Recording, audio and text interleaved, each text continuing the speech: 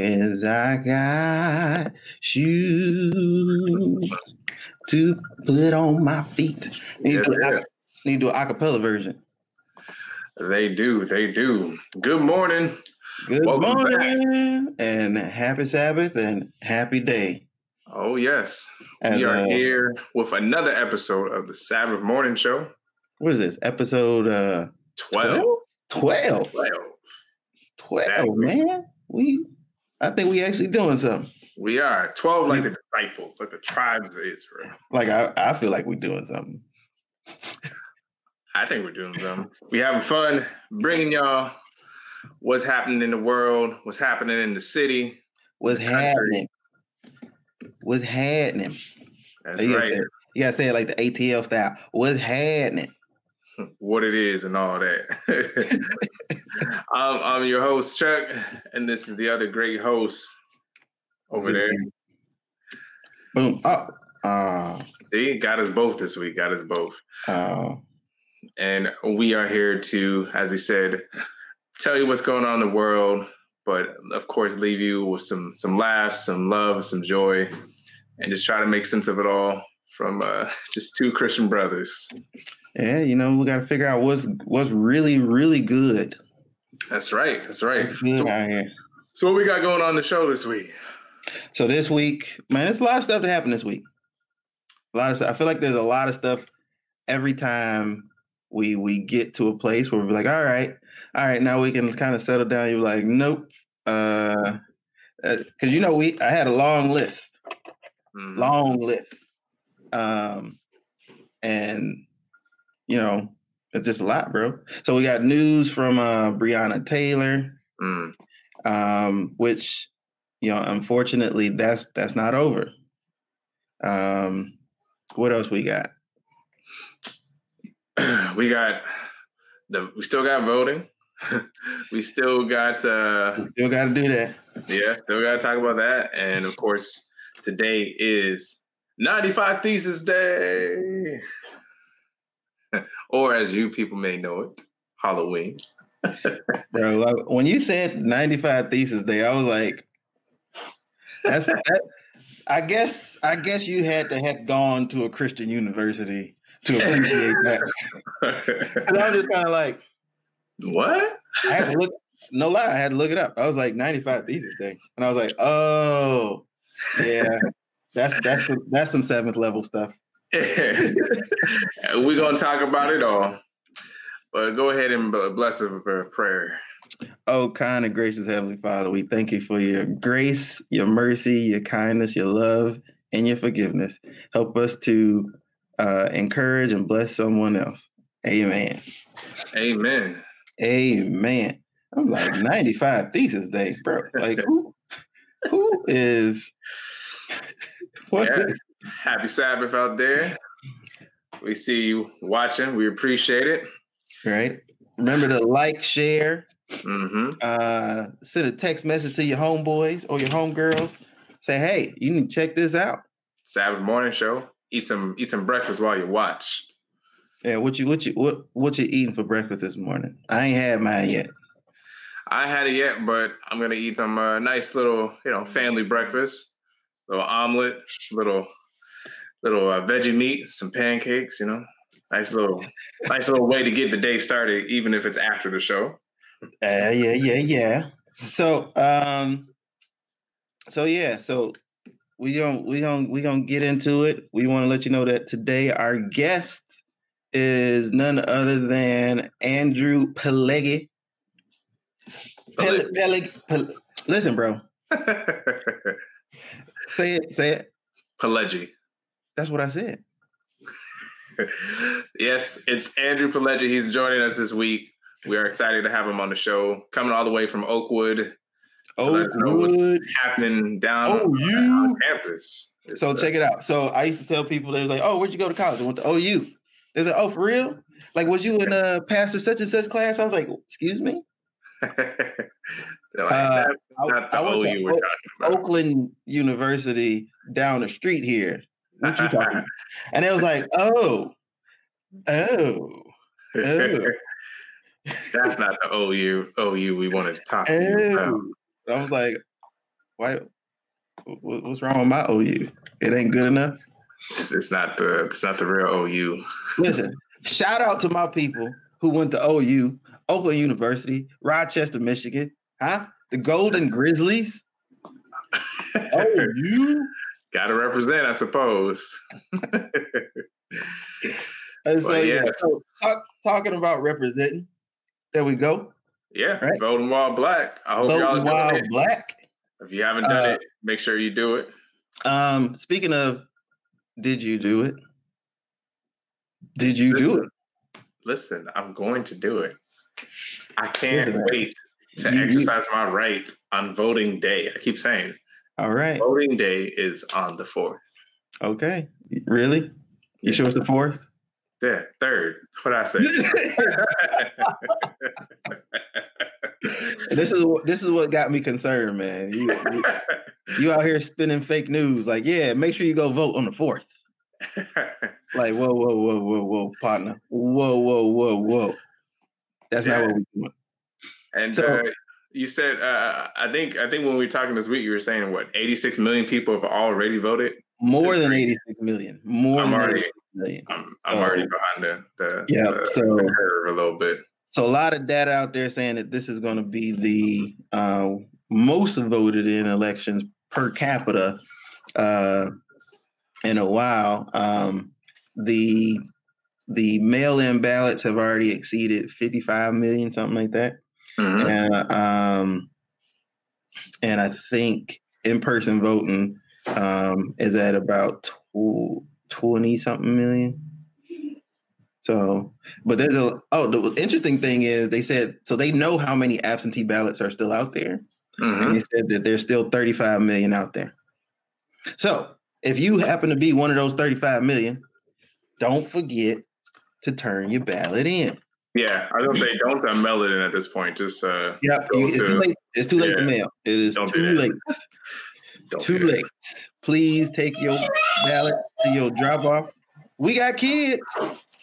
Always shout out to the kids. We got kids. If y'all didn't know, we are not just two dope brothers talking about these Christian issues. We are also two fathers.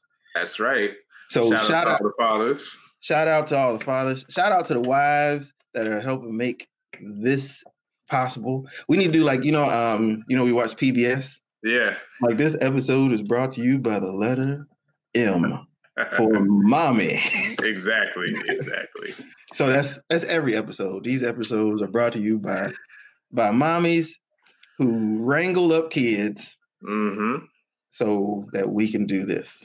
So go vote and make sure you're voting for your attorney generals, because that will play key roles as we're seeing lately, especially in the Breonna Taylor case. I think we have a new development. What's going on with that? Absolutely, man. So just when you thought it was over, obviously the family was not happy. The grand jury, which is supposed to be secret, right? So we still don't know who the jurors are, but they have been allowed to give anonymous reports by the judge. Mm-hmm. And part of their reporting is that basically, to sum it up, they felt like they were bamboozled. The jurors did. The jurors. How so? Not so? They said that when they were doing it, when they were doing the trial, that they weren't allowed to see all the evidence that they requested. There was video footage of the officers doing their interviews, which is key because the claim from the police department was that nobody had on the web had on a body cam, which was also kind of debunked but not verified. And so the video would have shown them that. So they were only allowed to listen to the audio of the interviews of the officers. They weren't allowed to to watch it. Then there was some other evidence that they weren't allowed to see. And then the thing that really messed it up was they weren't allowed to explore charges for the officers that actually shot Breonna Taylor. That's crazy. And they thought, they were like, we thought that's what we were looking at. And which is crazy. They said we all agreed that there were charges applicable. Mm-hmm. We were just waiting to figure out what charges the prosecutor was going to offer. And guess what? Plot twist. The prosecutor didn't offer any charges. Well, from what I heard, though, the thought was that those they felt wouldn't be they wouldn't result in a conviction, so they didn't want to go for a higher. But that's not. It's almost like it's like was that his job to do? Right. I mean, he basically acted as a filter. Right. Instead of letting the grand jury make that decision, he made the decision. It was like, we're only going to bring these charges. Right. I'm going to let you choose from what I chose already. Right. And it's, I mean, that's sad. And what's interesting, though, is like you said, it's the jurors that are coming out and saying this. They're like, yeah. So normally it's like the jurors is like, because the way they promoted it was like the jurors were fair and this is exactly what they wanted. And then the juror was like, right, that ain't what we wanted to do. Because after they saw the evidence that was presented to them, and the case was presented in reverse, is what they were saying. And so, which was confusing because they had sat through a trial already. Now they're sitting through this one, and then all the information came in reverse. So normally how it works is it's like, here's the suspect, here's the charges, here's the evidence. So then they went to them and said, here's the evidence. And then at the end, it was like, here's what we're offering this guy up. Charge him. And they were like, wait, what? Right. And so, I mean, that brings up the question, like, we've been talking about it. Oh, go ahead. Go ahead. What's the question? Sorry. No, I was going to bring up a new question. The question in the comment was it that they were not allowed or the evidence and charges was selectively prevented? I want to say it was both. Because it was from what the jurors said, it was that the evidence was selectively presented to them, and when they kind of figured like, hey, well, where's the rest of it? Like, is there more? It was like, well, yeah. And when they asked, could they see it? Well, we need to see that as part of our process. They were told no, just flat out no. That's not what you're looking at. You're not here to look at that. Yeah, and this just seems like another step or another mark in the search for justice that we've been talking about since even before our show started. And it begs the question: what does justice look like for for us? And as a Christian, what should we expect? Should we expect justice in this life, or should we all be like, you know what, I'm gonna get it when Jesus comes back? That's a hard sell because of the pain that people endure right now. Right. And it's a collective pain. It's a collective suffering. And I think a lot of people, and I think a lot of our less melanated brothers and sisters aren't keen to that. Like, this is a collective trauma, shared trauma that we're all experiencing. And so, that's why it's so visceral to a lot of us. And then, so, one of the comments now is, so now what? I mean, I think there's two questions. So now what from, the Christians, and now what from the actual secular government? Like, how will that respond? So the jurors, this is again rare, and you don't see this kind of stuff happening. The jurors are asking for a new prosecutor. Wow. They want a new prosecutor. Sounds like they need one, to be honest. And you don't see that kind of stuff. Normally you don't hear from a juror. Normally, but now they want a new prosecutor. And so it kind of, again, from the Christian perspective, I think that's a good question, man. Is Jesus our answer? I don't know. Yeah, and we talked about this imbalance in justice, and the cop that was shot has sued Breonna Taylor's boyfriend, I think, for emotional distress, I believe is the exact thing. And again, it's like, this is happening. So where's the justice and all of that? It's like, you broke into my house. Right. It's is something else. And I think, we talk about the Christian perspective, and, there's a scripture in Proverbs I'm showing on the screen here, and it talks about opening your mouth for the mute and for judge righteously and defending the rights of the afflicted and needy. And I think that's part of our call as Christians to call out those injustices, but also not to lose hope when we don't see justice served in the way that we know, right? It's obvious to people that this was something wrong that happened, and we can't lose hope. We see the pain and sadness, of course, in the Black community, but I'm hoping as Christians, no matter what your level of melanin, you're seeing what's happening and supporting us. We have a comment here where, some people are of the mindset just to endorse waiting for Jesus for justice. And I think there's a balance to both, right? There's a restorative justice that we won't see in its fullness until Jesus comes. But I think in the meantime, there's evidence from stories in the Bible where justice was served during, that person's, lifetime. True. And the verse that I always reflect on, that I've probably reflected on the most this year, is Isaiah 1:17, where it says, "Learn to do good, seek justice, rebuke the ruthless, defend the fatherless, and plead for the rights of the widow in court." Yeah. That's scripture. So I'm always surprised, how do we balance that out? And again, as a social worker, I'm obviously one to think that we should be, I believe in protesting. I believe in advocacy. I believe in,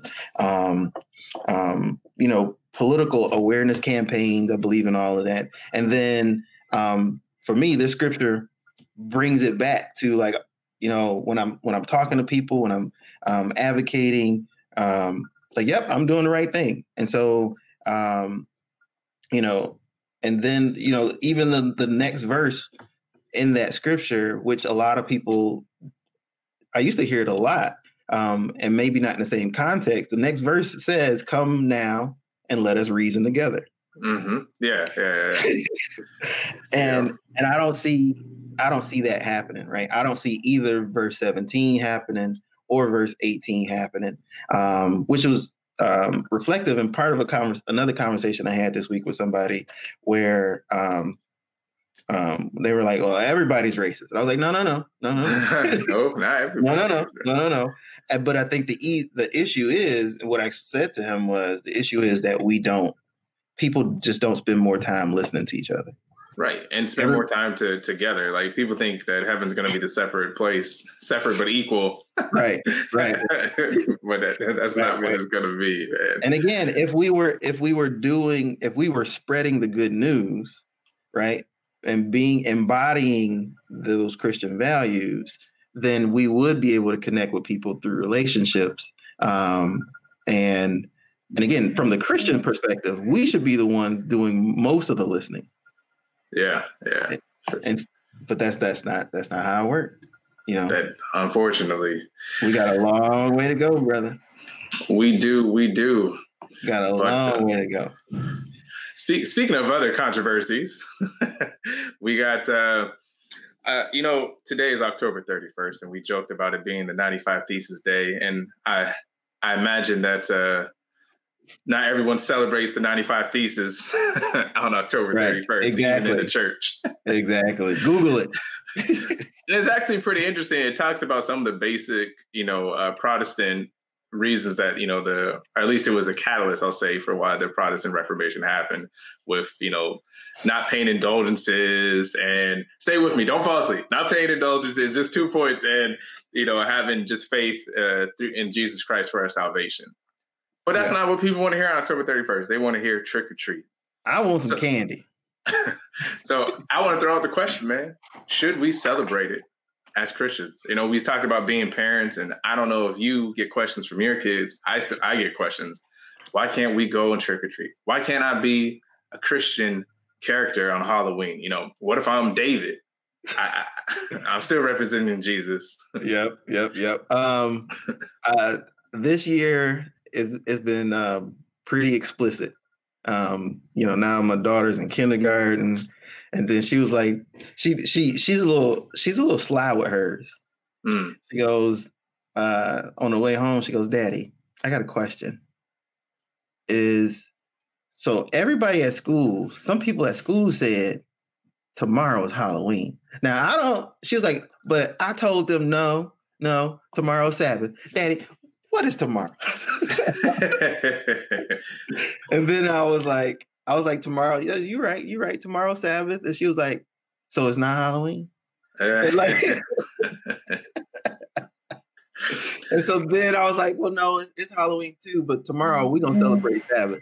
And she was like, huh. But some people some people do, and I see some comments, celebrate Halloween. What is there to celebrate? What is there to celebrate? People at work they'll ask you too, like, hey, what you gonna do with your kids? I was like, what you talking about? Yeah, I mean, people are asking me, how are you gonna give out treats with this COVID? I was like, I'm not. Right.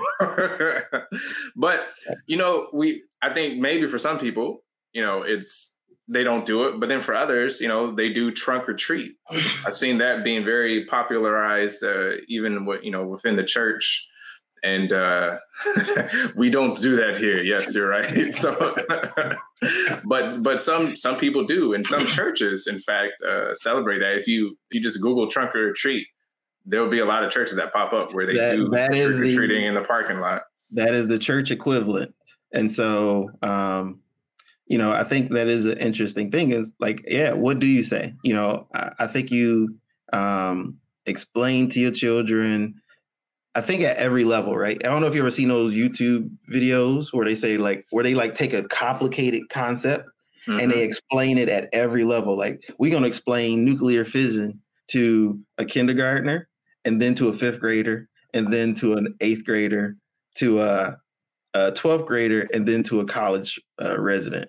And so I think you take that approach with your kids. And so you have to find a way to explain across every level. Mm-hmm. And it's and if it's about the candy, I'm happy to go buy. We had another comment. I'm happy to go buy candy tomorrow when it's discounted. But it right. does bring up the question of for our kids, and I think it's difficult when it's not explained well to little kids, and even to, I think, young older kids too. They want to go out, they want to be with their friends, they want to experience that thing. Oh my goodness, I'm sorry, I just saw this comment, and I was just telling Lovely this last night that In-Gathering, I don't know if y'all remember In-Gathering used to happen on Halloween, which I thought was crazy. Y'all would go be out there doing In-Gathering, putting lipstick up your nose. Right. That's that In-Gathering. You out there, you still look like you trick-or-treating. Right. I remember even at my church, we used to do a harvest festival instead. And they would have this it would be in the Adventist school gymnasium, and they would have everybody indoors, and they would have this fall festival on Halloween, so kids wouldn't feel like they were missing out or anything. And they wouldn't necessarily give candy. They would it would just be like apple orchards, type of style. Listen, but it would just be at the church. My preschooler came home with a with this spider decoration. Mm-hmm. And I was like, but you go to a Christian school, boy. Like, what y'all doing? And I think they still, in a lot of ways, can't let it go, or seeps in. Right. And I think a couple of commenters have shown it. You have to explain where it originated, and discuss if it really brings knowledge to God. And I think when it is understood what it is and why it is, it's clear what you should do. But not everyone researches it. So to that point, go research it, go understand right. the origins, go understand what people still do today, not just what's we're talking 200 years or something, but how it's still celebrated today, and what it's linked to, and importance, I think, is in Ephesians where it says, we should have no fellowship, with darkness, but, expose it. So definitely keep that in mind as you're, maybe deciding if you should celebrate it or not.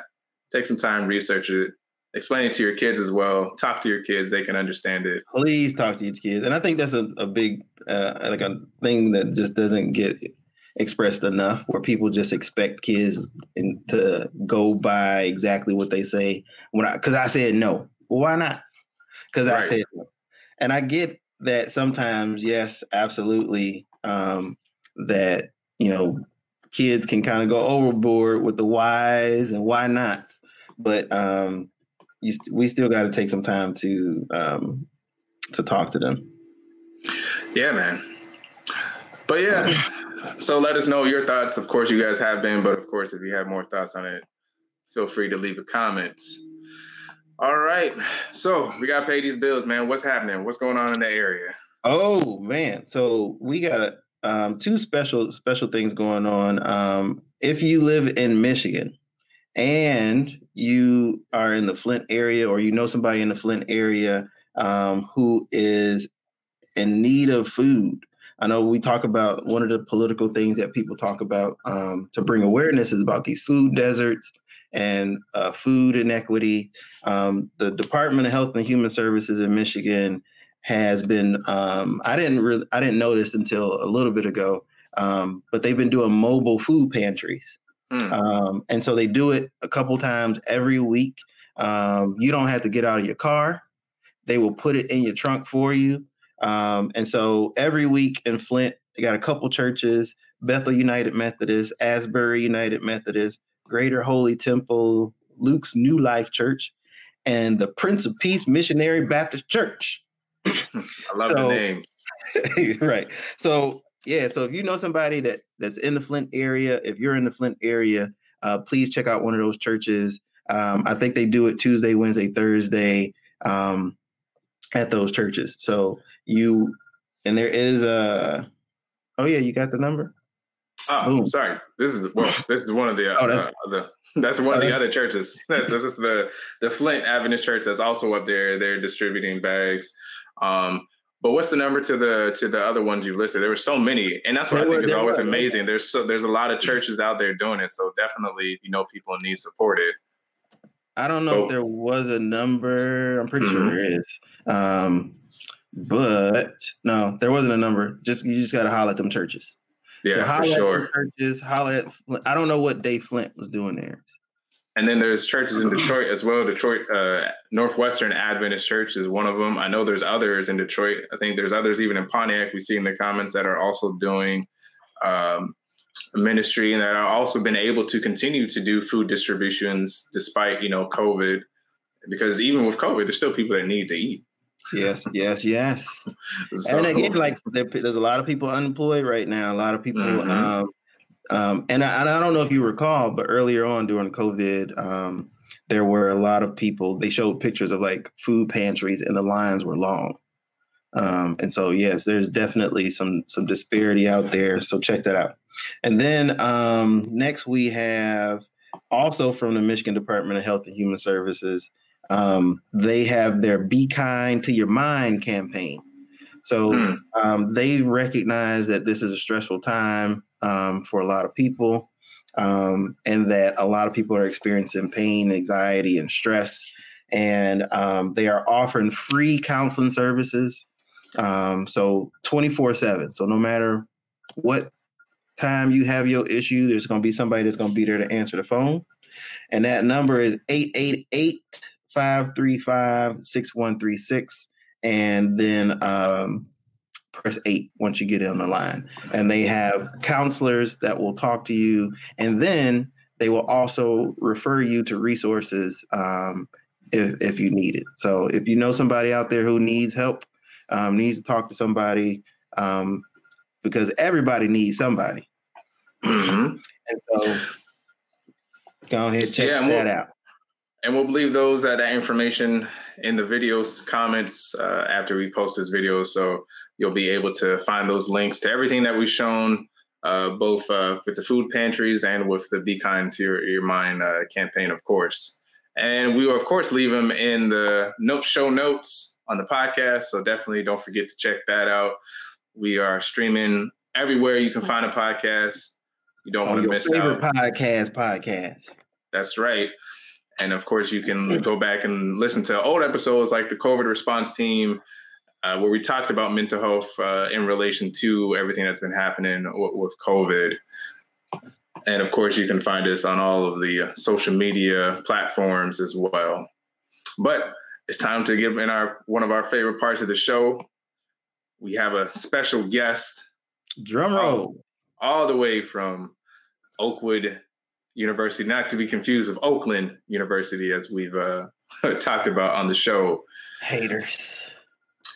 We have Mr. Andrew Pileggi. Let's get him on the show.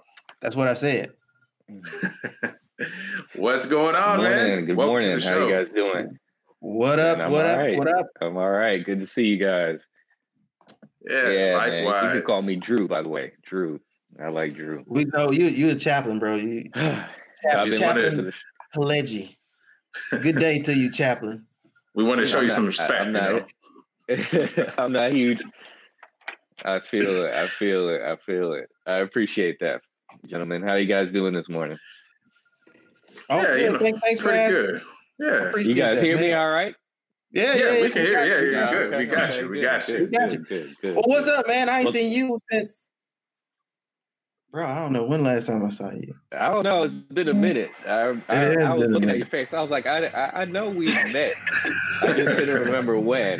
It was a long time ago, but good seeing both of you, man. We're just down here at Oakwood trying to do the best we can for the students, for the staff, faculty, for everybody. And but we're doing well, man. We're just trying to navigate this pandemic just like everybody else and still provide quality education. right. What? We turned the corner on that. It's been here so long, man. It's been here so long where it's like this is life now. So but you didn't hear we're navigating it. White House said we turned the corner on that. We done. We done. That's it. That's old news, Drew. The White House said we turned the corner, but I think we're heading towards more. They didn't specify what direction we were going, and that's all. They need to update their GPS. That's what it is. Yeah, man. Oh, it's like the Mayhem commercial where it'd be like, turn right now. Yeah, exactly. But overall, man, we're doing good. God is still blessing. And he saw this coming, so we just keep looking to him and doing what we can given the circumstances. So tell us what is life as a chaplain like at not Oakland, Oakwood University? Life as a chaplain, man. Well, right now it's a lot of online stuff. Generally there's a lot of counseling going on. We still do some counseling as much as possible. If we can keep distance between the students, then they can come in the office. We'll counsel them there, face mask and all that stuff. But normally it's a lot of counseling. It's a lot of planning of different worship events, different ways to connect with the students, not just the students, but also faculty and staff. It's just a lot of behind the scenes work. It's not, that's the difference between chaplaincy, at least campus chaplaincy and pastoring it's more behind the scenes. You still have moments where, of course, you're up front, you're praying, you're preaching, but that's a lot less frequent than when you're pastoring and you're in the pulpit every week. There's a lot more counseling. And it's actually something I enjoy. I like helping people. So that's been a good thing. But like I said, everything has moved online for the most part now that we're in this pandemic because we got to keep that social distancing. But yeah, life of a chaplain, man, it's good. It's around the clock. There's a lot of visitation sometimes, just supporting students and basically anybody in the Oakwood community who has to go into the hospital for whatever reason. Sometimes we're up in the hospital very late. Sometimes they're there's a crisis that hits the entire campus, and you got to be available 24/7 until the crisis is over.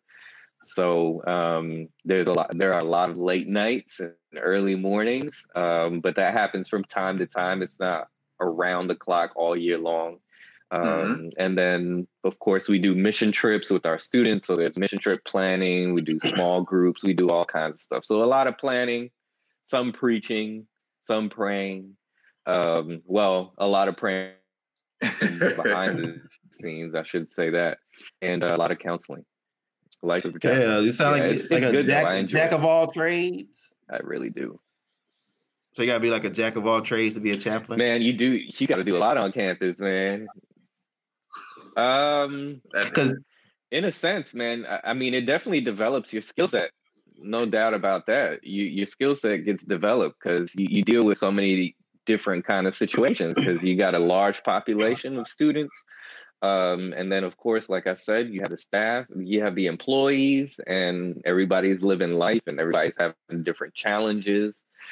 We help students get home. I forgot to mention that. We help students when they're in emergencies. They got to get home. You know, our office steps in and provides support in that way. Or if our students are having trouble with their car and can't afford it and need to pay rent, we help out with that kind of stuff too. So yeah, you end up doing a lot, man. You end up doing a lot. That's cool because like a lot of pastors, they are like really good at this one thing and maybe not so good at another, and then they just suck at something else. And so like some are good at crisis management. I resent that comment. We're not talking about you. We're not talking about you. But again, I know.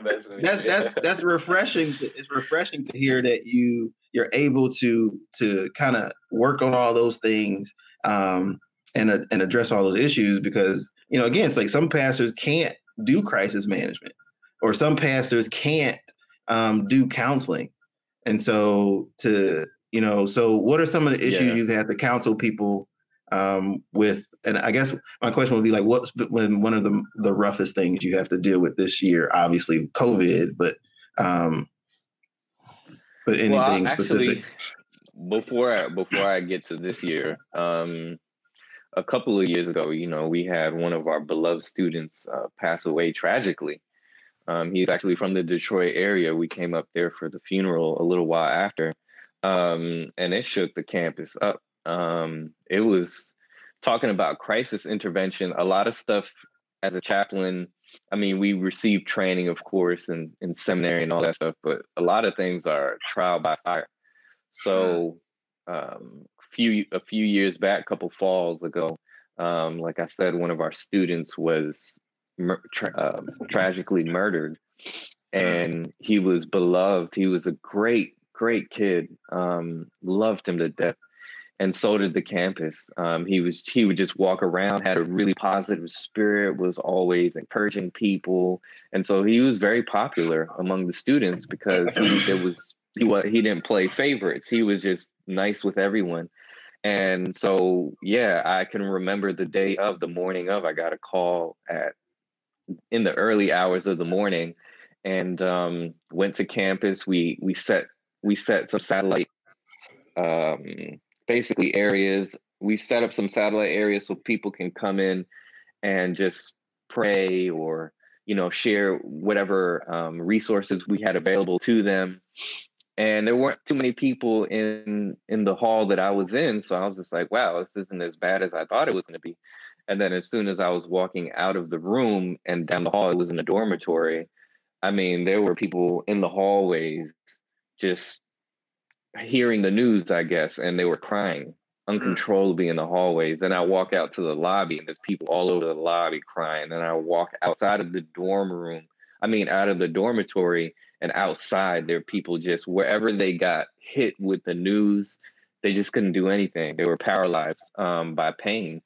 Wow. And so that was a tough experience. I mean, I was counseling students left and right. I was getting text messages from students at night, and I'm text counseling basically, and just remaining available to the students around the clock. We had to come up with a service a memorial service like really quickly. We had a prayer visual. We had all kinds of things, and the campus was just broken up, and we got through it. But it was definitely.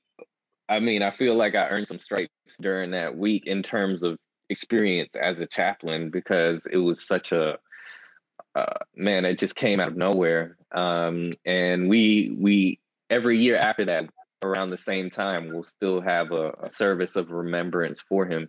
So that was so far as a chaplain, that's been the craziest experience I've had. But I'm glad that the Lord had me here, because I was able to minister to the campus, and at the same time memorialize somebody who was just a great person. And his name is Carvel Goodlow, by the way. He's from the Detroit area, and just want to send a shout out to his family and his friends in Michigan, because he was an awesome kid. In terms of this year, it's a lot of the challenge has just been figuring out how to do what we've always done in a very different way. So how do we do the worships? How do we still connect with students? How do we deliver the spiritual experience in a virtual format? And so we've done mostly virtual, but since we do have a lot of space at Oakwood, because it's a very beautiful campus and it's spaced out, we do have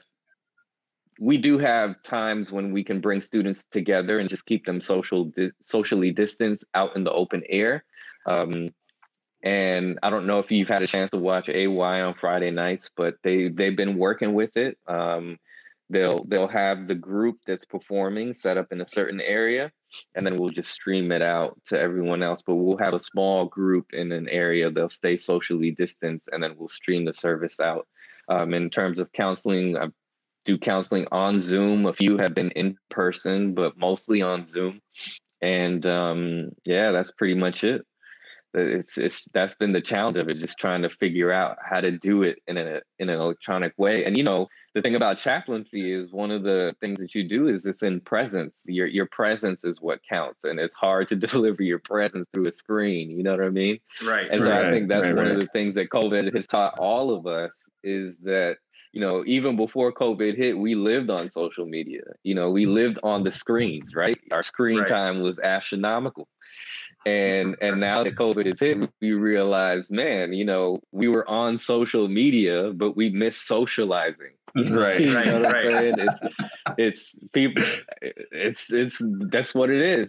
People are getting tired. They want to be able to get together, and I think that's a good thing that has come out of this, is we realize the importance of the human touch and actually being together and coming off the screens. Hopefully, when COVID does die down, by God's grace, people will put the phones down a little more, Yeah, that's the hope. So thinking. one of my other questions, which I think we don't ask a lot, is, a lot of that stuff is heavy. And what are you doing for self-care? Right. Because to that, again, that's just heavy, to deal with loss, to deal with grief, to deal with depression from other people. And so how are you taking care of yourself? Yeah, man. I'm a strong believer in therapy. So I do have a therapist, man. I check in with her from time to time. And whenever it's necessary, I'll follow.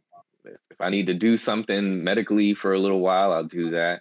Of course, having a strong connection with God. And then as chaplains, we debrief locally. Me and my two other chaplains, that's KP and Chap Majin Bonzil, we have our debriefs once a week. So we have sessions once a week where we just talk to each other and basically pour everything out. It's a very sacred, confidential circle, so we can have that.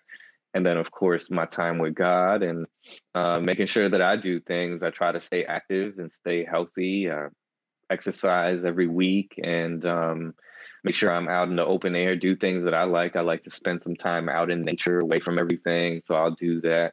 And that's what I do. And I obviously hit up the barbershop. It's very important. And then all of the chaplains, I'm sorry. Oh yeah, man. The fresh cut. Yeah. I got to hit the barbershop up. Yeah, man. I was just there yesterday, man. He does his thing. I appreciate him. and he just came back because he was out of commission for a little bit. So, I had to touch up my own barbering skills for a second because we couldn't get into the barbershops. Right. Yeah, man. So yeah, I was going to say one last thing is all the campus chaplains from across the entire North American division, we get together once a month and we do like a big debrief with all the chaplains. So there's that as well. That's cool. That's what's up, man. The so you mentioned a very heavy topic, with losing with someone's life being lost on campus, and COVID's happened. There's all these heavy things that are happening. And it's good to understand how that's being perceived and how students are dealing with it and how you're helping them deal with it. And, I don't know if you've heard, but unfortunately, there's been other heavy issues that's come up recently in the church with kind of the Me Too movement, if you will, the Church Too movement that's happened in the church, and people dealing with, or at least allegedly dealing with, grooming and with affairs and all that stuff that's happening, but on a pastoral level. What's been the reaction on campus, or has anyone talked about that on campus? Well, it may have been talked about on social media, and if so, I really wouldn't know because I'm not on social media. However, what I can say is that we had our own Me Too movement or crisis last year around this time. So last fall, there was a big movement online, OU Me Too. And a lot of students, I guess y'all hadn't heard about it, which is a good thing. No. Right. But yeah, it's like, but not to, I'm not trying to make. So I'm not gonna talk about it. He's like, you know what? He's like, you know what? There's nothing happened. We're good. We're good at Oakwood. No, but it's no, but I think the reason why I say it's a good thing is because I think that the university handled it well. It was a very sensitive, caring approach. There were a lot of accusations made online. Some of them were made, however, without some, not all. Only if there was some that were made without anybody really coming forward. But for those who did come forward, there was support being offered. And as chaplains, I was there to assist with counseling, walking some of our students through the process. But yeah, we had our own crisis on campus last year. So the administration came together. We listened to the students to see, okay, what can we do to make sure that our students feel safe on campus? And then changes were implemented. Things were done on campus in order to address those issues. We strengthened our program to make sure that students are educated even as they're coming in, so that they know, okay, these are my rights. This is what I do if something happens. There was more presence provided on campus. There were more security measures put into place, and I think we've done well. Now, as far as what's happened recently, I haven't heard a whole lot, but that could be because, our students are really just trying to navigate this semester, which has been very challenging. So I just think if COVID wasn't happening right now and students had the opportunity to socialize more and not be so focused on just trying to get through academically, then they would have time or focus for something else. But I haven't heard a whole lot going on. I think I know it's affected me, but I haven't heard too much about how it's been affecting the students. Now, I like that you said it was encouraging to hear that you do, you have kind of like a group of chaplains that come together to debrief. And I know part of what I was, again, just commentary, when we talked about this, is that people forget that pastors are humans and need sometimes need glasses, right? Sometimes need glasses, sometimes need therapists, but also sometimes need to debrief. And I think we don't allow them to be human. And sometimes I think some pastors take that inhuman response on for themselves and think that they can do it, and then next thing you know, they fall into some kind of trap. Yeah, so you had mentioned that it had affected. Oh, sorry. Go ahead. You were taking it in. Sorry. Go ahead. No, I was just gonna say, man. I was just gonna say, bro, I'm all the way human. You know what I mean? And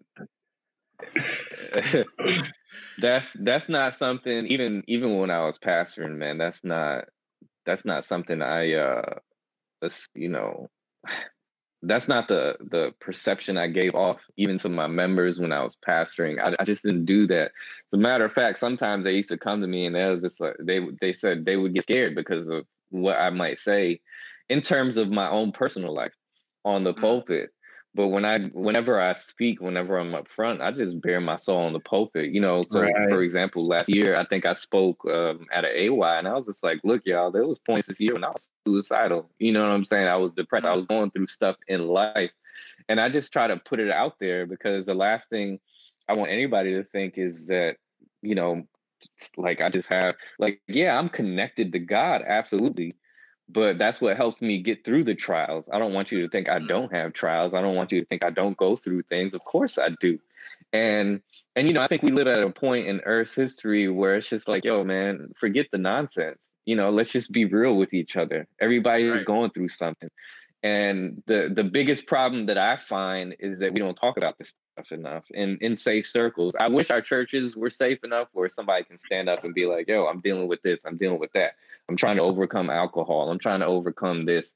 Or I'm struggling with pornography. I wish people could just stand up and say that kind of stuff. Because the truth is, we know a lot of people are dealing with it. They just keep it on the low because they feel like they have nobody to talk to. Because if somebody finds out at the church, well, I'm going to get this or I'm going to get that, and then when the discipline does happen, it doesn't usually happen in a loving and redemptive way. And so people don't want to come forward. They're more concerned with the shame that they're going to have to experience than if they knew that this is a place I'm going to receive support, then they'd be more willing to open up about the struggles that they're having. But as a minister, I always bear my soul on the pulpit. Now, I'm not going to tell you all the details of my struggles, because I want to stay employed. But, but I'm going to tell you that,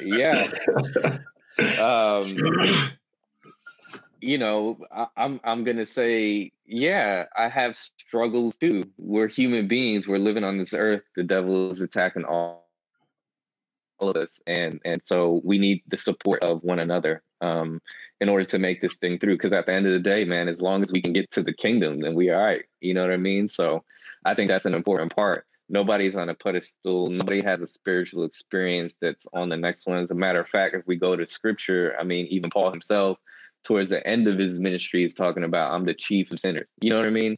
So he had a thorn in his flesh. God didn't take it away so he could stay humble and remember that he's human too, just like everybody else. And it's God's grace that carries us through. So, I think that's important. Nobody's on a pedestal. Everybody has struggles. And, sometimes those things come to light. Certain struggles come to light. And I'm not saying it's acceptable, but we ought to be able to provide support. We ought to be able to pray. We shouldn't, I just hate this fact. And I think social media, this is why my personal thing is, and I know I'm probably weird for this, but I don't do social media at all. And part of the reason why I don't like it is because during times like this, then it becomes, it's almost like a show, you know what I'm saying? And it dehumanizes people.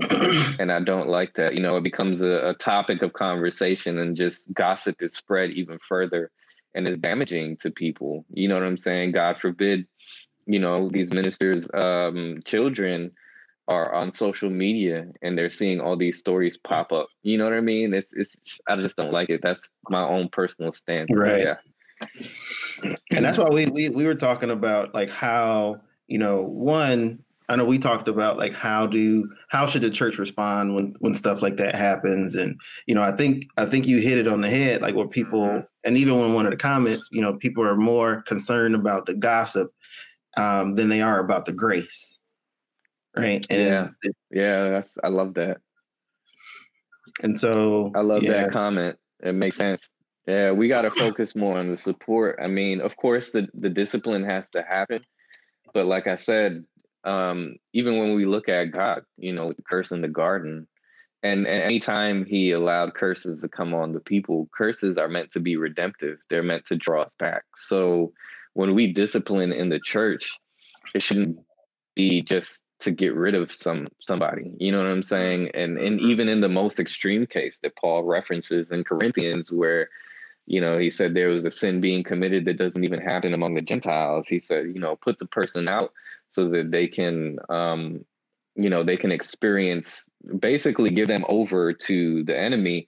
But he wasn't saying like that person should be lost. He's hoping that in that experience, the person will be drawn back. And so that's the purpose of discipline whenever it happens, or it should be the purpose of discipline, is making sure that whenever you have to take a measure, you're also providing support.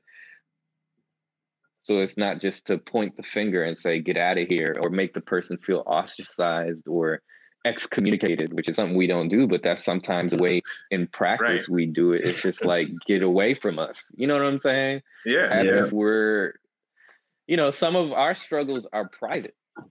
You know what I'm saying? But in the Bible, Paul talks about some sins that are done outwardly, but then he also talks about some sins that are done inwardly, like pride and envy and hatred and all that stuff. That's inward stuff. You know what I'm saying? But that's just as damaging. And, and some of the things you guys were talking about earlier, as it relates to social justice, I mean, that's the result of racism and prejudice. Those are things that we can hold on to in our hearts and never necessarily act out on, like some of these, folk who are going out and committing crimes based on racism and prejudice. There are some people who never do that stuff, but they're still carrying it around in their hearts, and it's still dictating who they socialize with or how they operate, even within the church. And that internal stuff can keep you out the kingdom too, will keep you out the kingdom.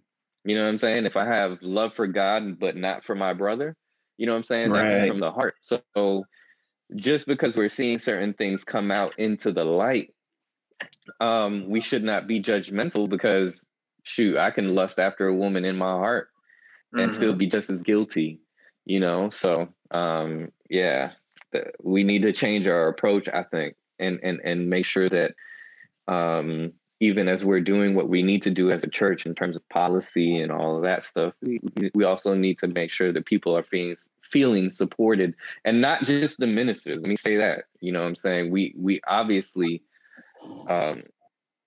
because I was on the side during the Me Too movement on campus where I was helping support the victims too. And we need to make sure that it's balanced. Like, first of all, the fact that this happened is terrible. And that's how it affected me, man. This thing took me out for a few days, if I'm being honest.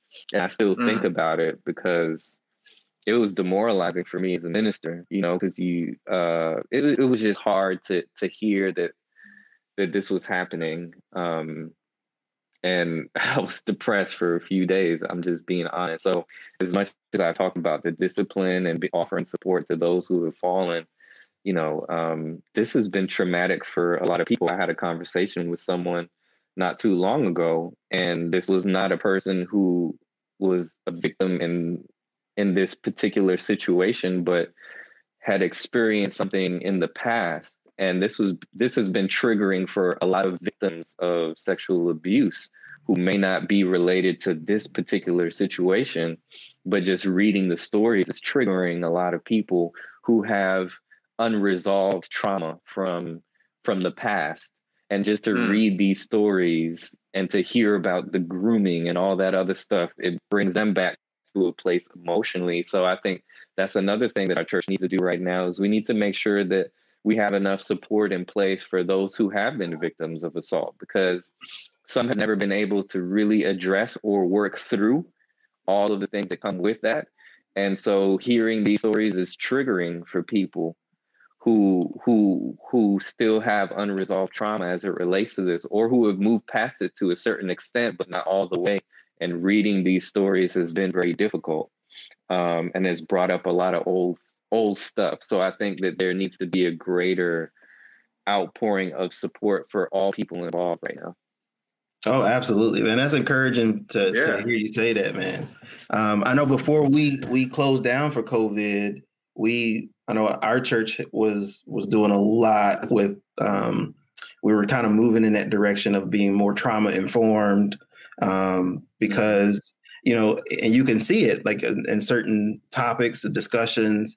Somebody could be speaking, and then somebody will walk out or shut down, and it's just Yeah. it's not really clear like what just happened, but like you said, like people are being re-traumatized or triggered by a lot of stuff, and it's just not being dealt with a lot of times in the church. Like we focus on just delivering this message and don't do enough actual ministering to people.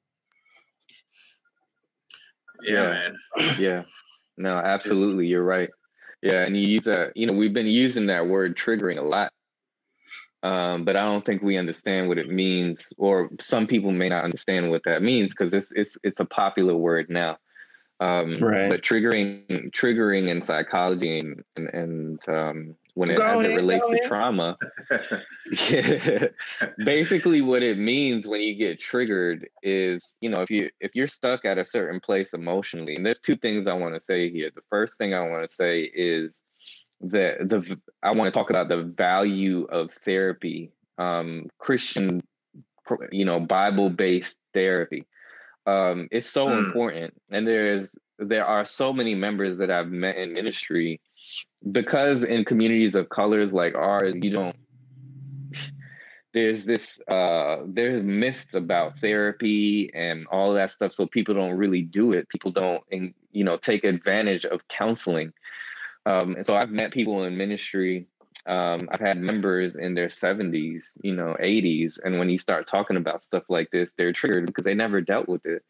And the truth is that if you never deal with it, it doesn't disappear. We have this idea that, I'm gonna just be strong and not, not deal with the emotions that it has caused, or just because I've moved past it and I'm working, or I have a job, or I have a degree and I have a house and all this stuff, just because I'm productive in society and I'm able to maintain responsibility as an adult, it means that I've moved past it, right? No, it means that you haven't. You just buried it deep down inside.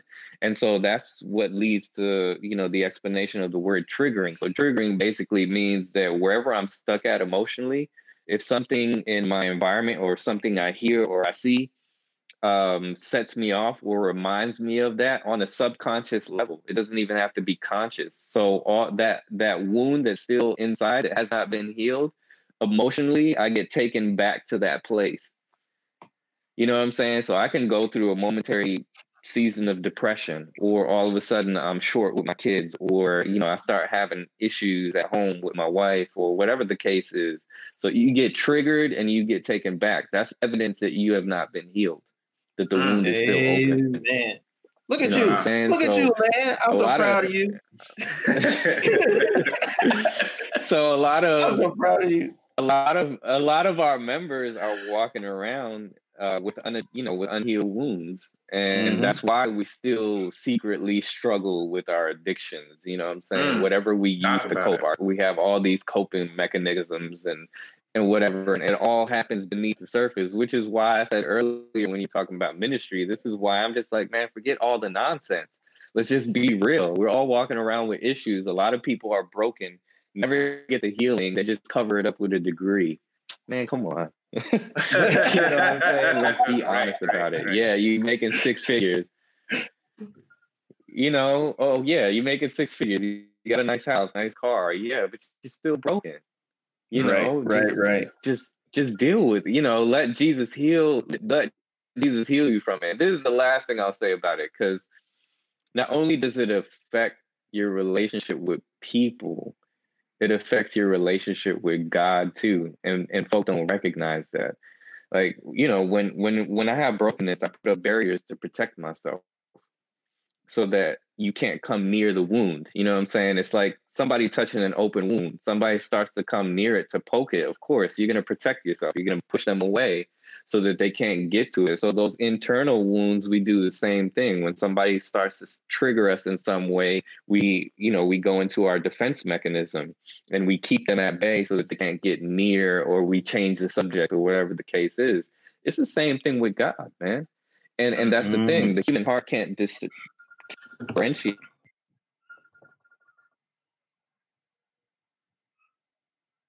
Calling me. Somebody was calling me. That's because they heard you spit that hot devil was fire. interrupting. The devil was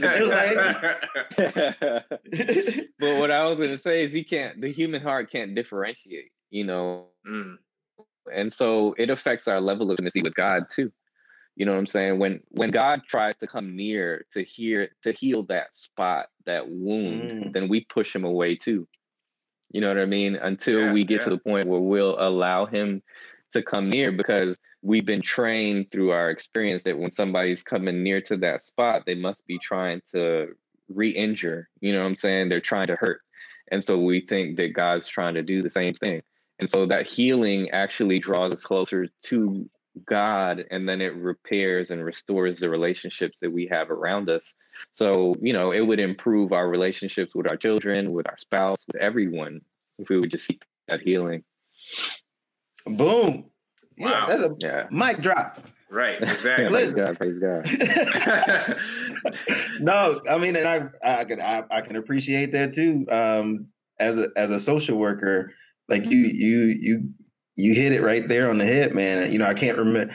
I used to do counseling and therapy with juvenile justice, and a lot of those kids would come out knowing more about triggers and past events and how it affects them better than most adults who go through therapy. So yeah, man. And I think I used to say to a friend of mine, there's nothing different between that kid who's locked up and us. The only difference is, like, they know why they need treatment.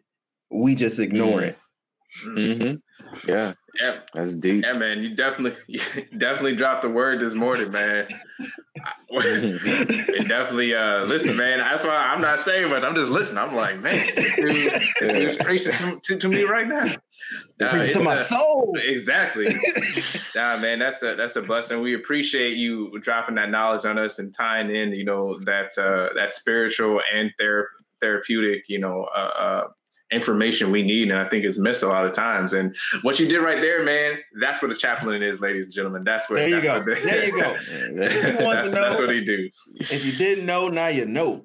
Right, baby. And I know you're not on social media, but if people want to hear more of your sermons and more of your counseling work, where is there a way for us to find you online? Yeah, absolutely. The office is definitely online.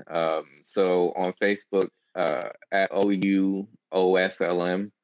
That's on Facebook at OUOSLM. And of course, the university has a Facebook page. So youtube.com/Oakwood University. We do online services every week called Connect Church. So that's something we started during the pandemic. KP started that back in May of this year, and we've been continuing. So every week we'll have a service online, which is different than the traditional service. I mean, we have a short praise segment. We'll go into a season of prayer. We'll have a short word, but the main focus of Connect is to connect with each other. So we'll have a panel of students a lot of times, and of course the chaplains will be on there as well. And what we do is we take questions from the sermon and we discuss it and find ways to apply it to our lives. So that's the main focus of that. And so we actually have a service coming up today at 5 p.m. Central Time. So that'd be 6 p.m. And if you go on to the Facebook page or the YouTube page, you can actually catch not just the Connect services, but any of the other services that we've had. You can catch the rebroadcast. So that's where you'll see us there. And what was the name of that? OUSLM? On Facebook, it's at OUOSLM. So Oakwood University Office of Spiritual Life and Mission. That's the acronym. So OUOSLM. And you'll see some videos there. Got a couple of devotional videos up there. And then we got a lot of rebroadcasts from our previous services. And then our AY services are up on the YouTube page as well. So yeah, you can find us. And we do have a website as well, ouoslm.com. You can see us there. And yeah, man. So that's how you find us. So we just put your information out there to a lot of people who don't go to Oakwood. So do you accept outside? Oh, absolutely. Well, I mean, referrals? yeah.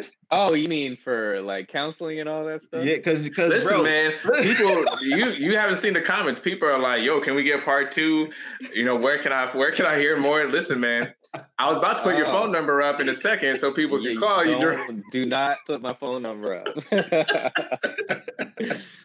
Do not put my phone number up. But I will say I will put out some personal information because yeah, man. I mean, I'm out here to help people. You know what I'm saying? So at the end of the day, if somebody wants to connect with me, I'm cool with that. You can put my email up. It's acpileggi acpileggi@gmail.com. acpileggi@gmail.com. If somebody's out there and they want to, set something up so that we can, we can counsel over Zoom or something, man, I'm here to help. You know what I'm saying? Like I said, we're all in this together, and I'm all about cutting through the layers of nonsense and getting down to what folk are really dealing with. And, we've all dealt with something. I've dealt with stuff myself, and I'm still dealing with stuff myself. So in any way I can help, man, I'm available as much as possible. I still got 2 kids, so they take up most of my attention.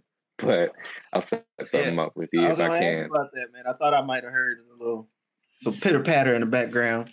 No, you ain't hear nothing. They're not here today. They're with their mom. But yeah, I do have 2 kids, and they're with me every other week. But yeah, but I'm here. I'm available. So that's what's up, man. Well, we appreciate that. And unfortunately, we gotta go. We gotta end the show, man. It's been real. We don't want to end it, but we gotta go. So we appreciate everyone rocking with us today and getting a blessing from Chaplain Drew. Chaplain, listen, man, my whole perspective on chaplains have changed, man. I'm gonna go to work. I work at a hospital. We got a chaplain there, and I'm gonna be like, bro, let me hook you up with somebody, man. Nah, man, and the chaplains in the hospital, man, theirs is even harder because they're a lot of times they're on hospice care, so that means they're dealing with families that are about to lose somebody. Yeah, man. So yeah, they need to debrief like an entire day out of the week. Yeah, it's crazy. Well, so thanks for having me, y'all. I appreciate y'all. Oh man, oh no, for sure. It's been a blessing. So don't forget to follow us on your favorite podcast, whether it's Apple, Spotify, all them other ones, and share with your friends. I know this probably gonna be. I predict this is gonna be our most shared episode. Well, I'm hoping that, man. This was a blessing, man. It definitely spoke to me. So definitely share, like this video, tell people about it. We're also, of course, on YouTube, and of course, don't fear the bad news. Keep what does it say? Keep your heart and mind focused. That's right. You got it. Yeah. And always trust in the Lord. Oh, wait. I want to do something different, man. Just because it's Drew and just because I feel blessed. I know you feel blessed. I know they feel blessed. Drew, could you take us out with a prayer for the broken? All right. Yeah, I'd be happy to. All right, family, let's pray. Father in heaven, we thank you so much for providing us with the high priest who is able to sympathize with our weaknesses. Jesus didn't just, he wasn't content staying in heaven. He came down on earth so that he can experience what we experience here on this earth. And even though he lived 2,000 years ago and was in a very different setting, a very different world. He didn't experience social media like we do. He didn't experience the same set of circumstances that we have now. But it doesn't really matter the type of circumstances we face. It's how those circumstances make us feel. So he felt depressed. He felt discouraged. he felt like giving up at times. And we read about those experiences in scripture, and he felt it to a point that none of us will ever feel. So he can relate to us because he knows what it's like to be a human.